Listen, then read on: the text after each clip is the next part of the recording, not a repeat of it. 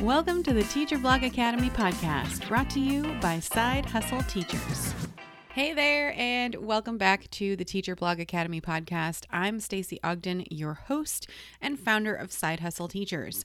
Today, we're going to be talking about how to use the end of the year to really review and clean up your blog so that you go into the new year with a clean slate and with a business that's working for you.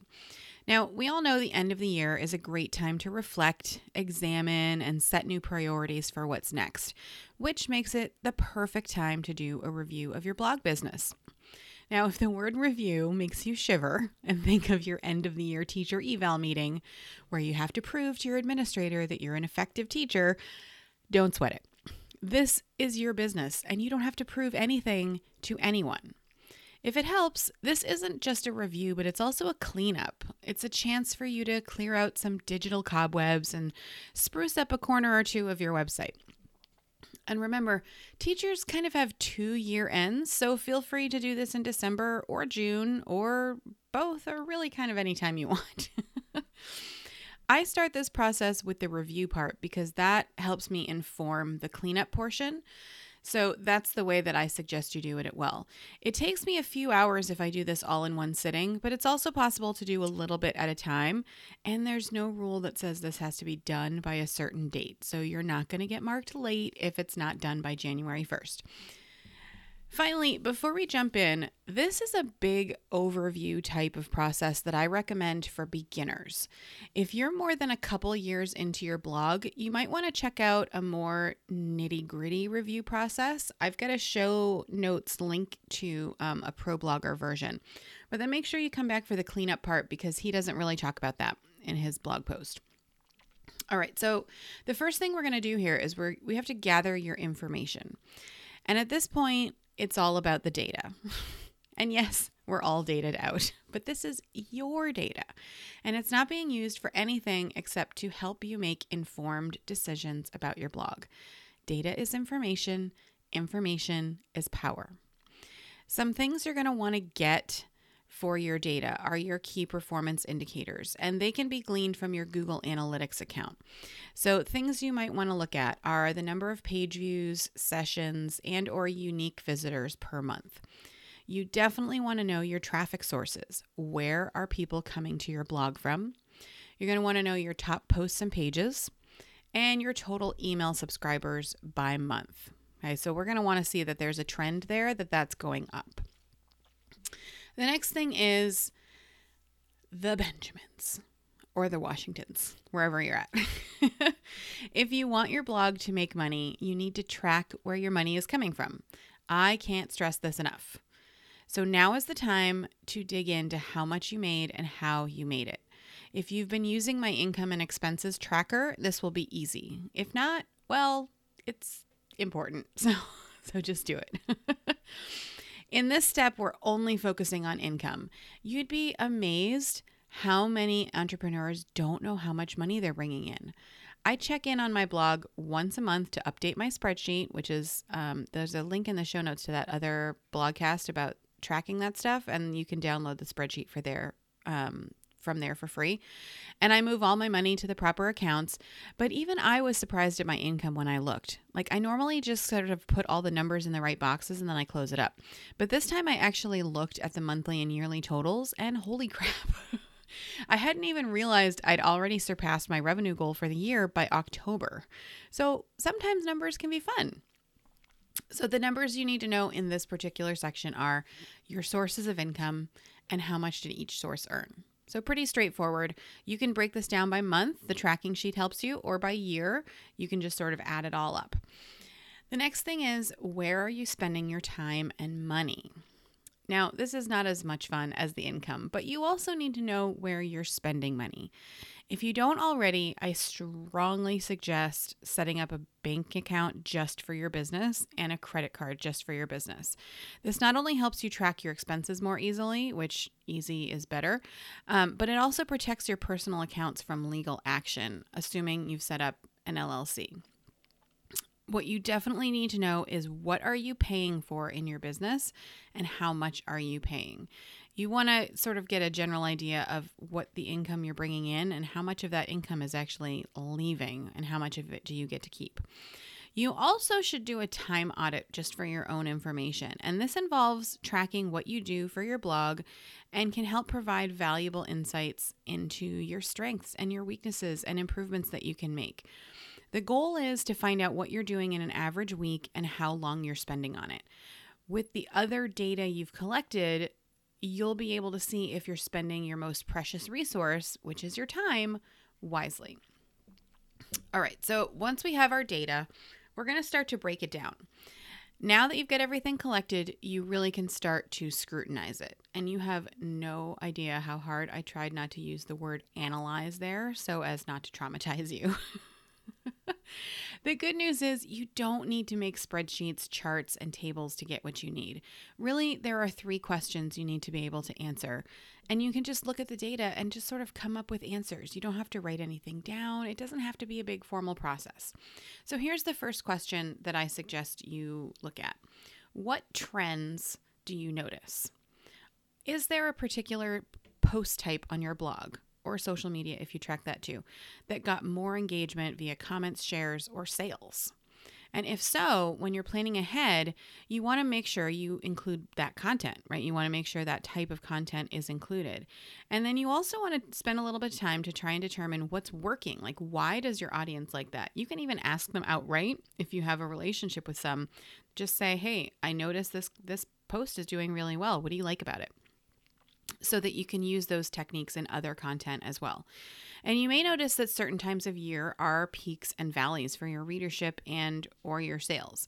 And this is totally normal and nothing to panic about. For example, September is a slow month at Side Hustle Teachers because my audience is focusing on back to school stuff. And knowing this is helpful because not only do I not freak out when my stats drop, but I also know don't launch something in September, no matter what. It's not going to be worth it. The next question is, does your effort match your outcome? This is a big one. Are the places you're spending your time benefiting your blog? For example, if you're posting diligently on Instagram every day, are you gaining followers? And more importantly, are those followers becoming readers and or customers? While it can be a really good ego boost to see our follower count go up, it doesn't really mean anything if those followers aren't clicking over to your blog, signing up for your email list, and making you money. So as an example, my engagement on Twitter was circling the drain. And I'm going to be totally frank, I've always hated using Twitter. I just didn't enjoy it. I didn't like it. I hate the character limits. Blech. So I deleted my account and it felt great. So maybe there's some places where you're putting in a lot of effort and it's not really seeing a return on that effort. And last but not least, the biggie. What are your income producing activities? Knowing where your revenue is coming from, because you looked at your sources of income and how much you're making from each, what specific tasks move your audience towards a sale? Whether that is, if you have ads on your site, it's just getting more eyeballs on your site, right? Or if you're doing sponsored content, you can charge more for sponsored content if you have a higher readership. If you're doing affiliate sales, how is it that you're getting people to click? Do you notice a certain type of link, if it's more conversational, just included in the post? Or is it if you have a sentence that says, click here to get this thing? So what are the things that are helping people take action on your offers?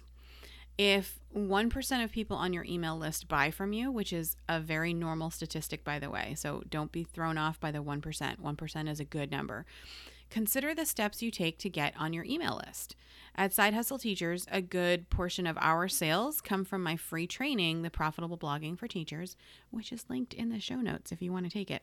So I would examine the ways that people can find this training and how I can make it more readily accessible. Now, if your blog is not making money yet, not to worry. Since email is far and away the most cost-effective way to get customers, at this point you should be focusing on your list. So even if you don't have anything to sell yet, build your list. It's a marketing channel that will pay off big time in the future. And then, so in this case, your question wouldn't be income producing. You would address the question, what are my list building activities? So now that you have a big picture view of your blog, you're going to keep this information in a visible place. When you're considering a new project, reflect on those questions and think, is this project in keeping with the expectations of my audience? Do I have evidence that my audience needs or wants this? And is this going to build my income?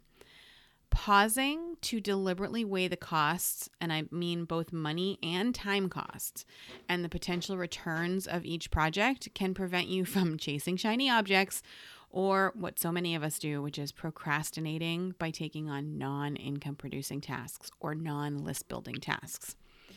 Now, before we move on, there's two more things to think about in your year-end review. And that is, what did you love about blogging this year?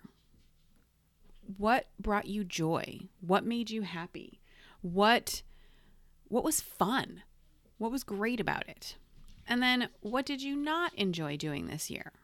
What was boring? What sucked your energy? So remember that your blog is your business and you get to design it in a way that makes you happy. If there are things you loved doing, like moments that made you feel great or connections you made that you treasure, do more of that. When you look ahead to next year, plan more of what brings you joy.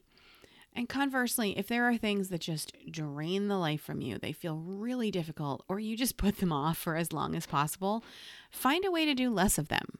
And maybe that means those things just don't get done because some things just don't need to be done. Or if it's something that needs to be handled, like sending welcome emails to new subscribers, automate it with a tool like ConvertKit or hire someone to do it for you. Your business, your rules. All right, let's talk about this cleanup process. While you've got all of your data out and available, let's see if there are some things on your blog that can be tidied up. This is an important part of your year-end process because it will make for a much better user experience for your readers, and it can help your SEO also. So the first thing we're going to do here is you're going to amp up your top posts. Once you know which posts are resonating with your audience over time, and you can look at this, Google Analytics lets you break it down by week, by month, by year, the whole thing. I recommend that if you've got a few months of content, then look at it over time. Look over it a long stretch of time. You're going to want to maximize those posts that are doing really well, though. A few things I recommend is adding more internal links to other blog posts of yours. So this will help keep people on your site longer, and it will lead readers through more of your content, building a stronger connection faster. Next, you want to do some keyword research to find what people who are interested in that particular content might be searching for. And then you can update your post to include these words or phrases. And lastly, you want to review your post images for those top posts. Update them if they're outdated, and make sure that you're using a plugin like Social Warfare or something like that to make pinning and sharing easy. Okay, the next thing you're going to do is you're going to update or redirect old posts.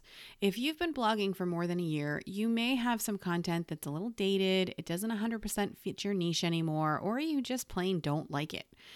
As you grow, this is totally normal. You have a couple of options for what to do with this content.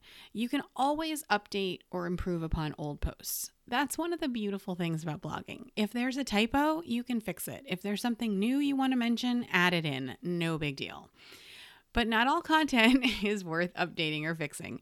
Sometimes it's better to just scrap it and move on. However, you don't want people who find old links to be taken to get an error when they click. So I suggest there's this free plugin called Redirection, and there's a link in the show notes.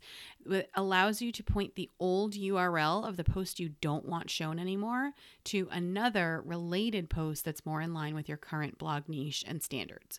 So that way, when someone clicks on the old post, they'll automatically be taken to the new one instead.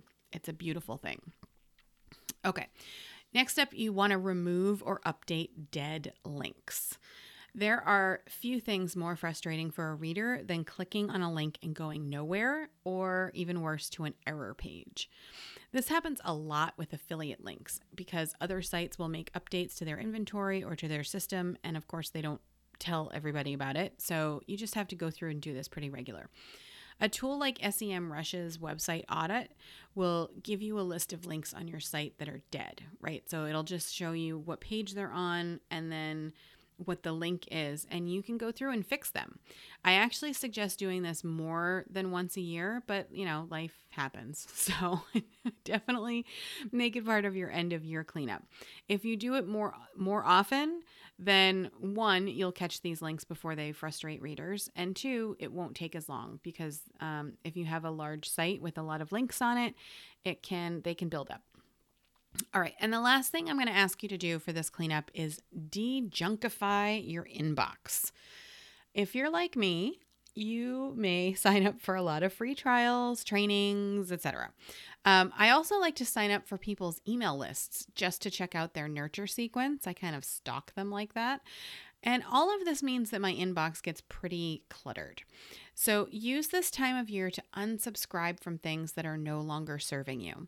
This is actually another thing I recommend you do more than once a year, like daily. If you get something that you don't like, just unsubscribe right away.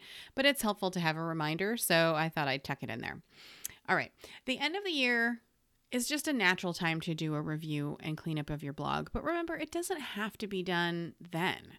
If you're feeling a little unclear on where your business is going, this process can help illuminate where you're at and what your options are.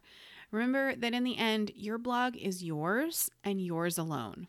Make informed decisions, but make the ones that work for you and your goals, not because it's what you're supposed to do or because that's what somebody else wants. One of the best things about blogging is that you can make it yours and make it what you want it to be and not worry about anybody else. It's a wonderful thing. If you're ready to get started on blogging, I would be remiss if I didn't mention Teacher Blog Academy. You can just go to teacherblogacademy.com to find out more and to sign up. And until next time, happy hustling. Hey, before I go, I'm not sure if I mentioned this or not, but I have a free training available in case you're thinking about blogging as your side hustle or as a complement to a side hustle you already have. You can check it out at sidehustleteachers.com/profit. In this training, I walk you through my 5-step framework for building, growing, and maintaining a profitable blog, even as a busy teacher. Check it out. Again, it's sidehustleteachers.com/profit.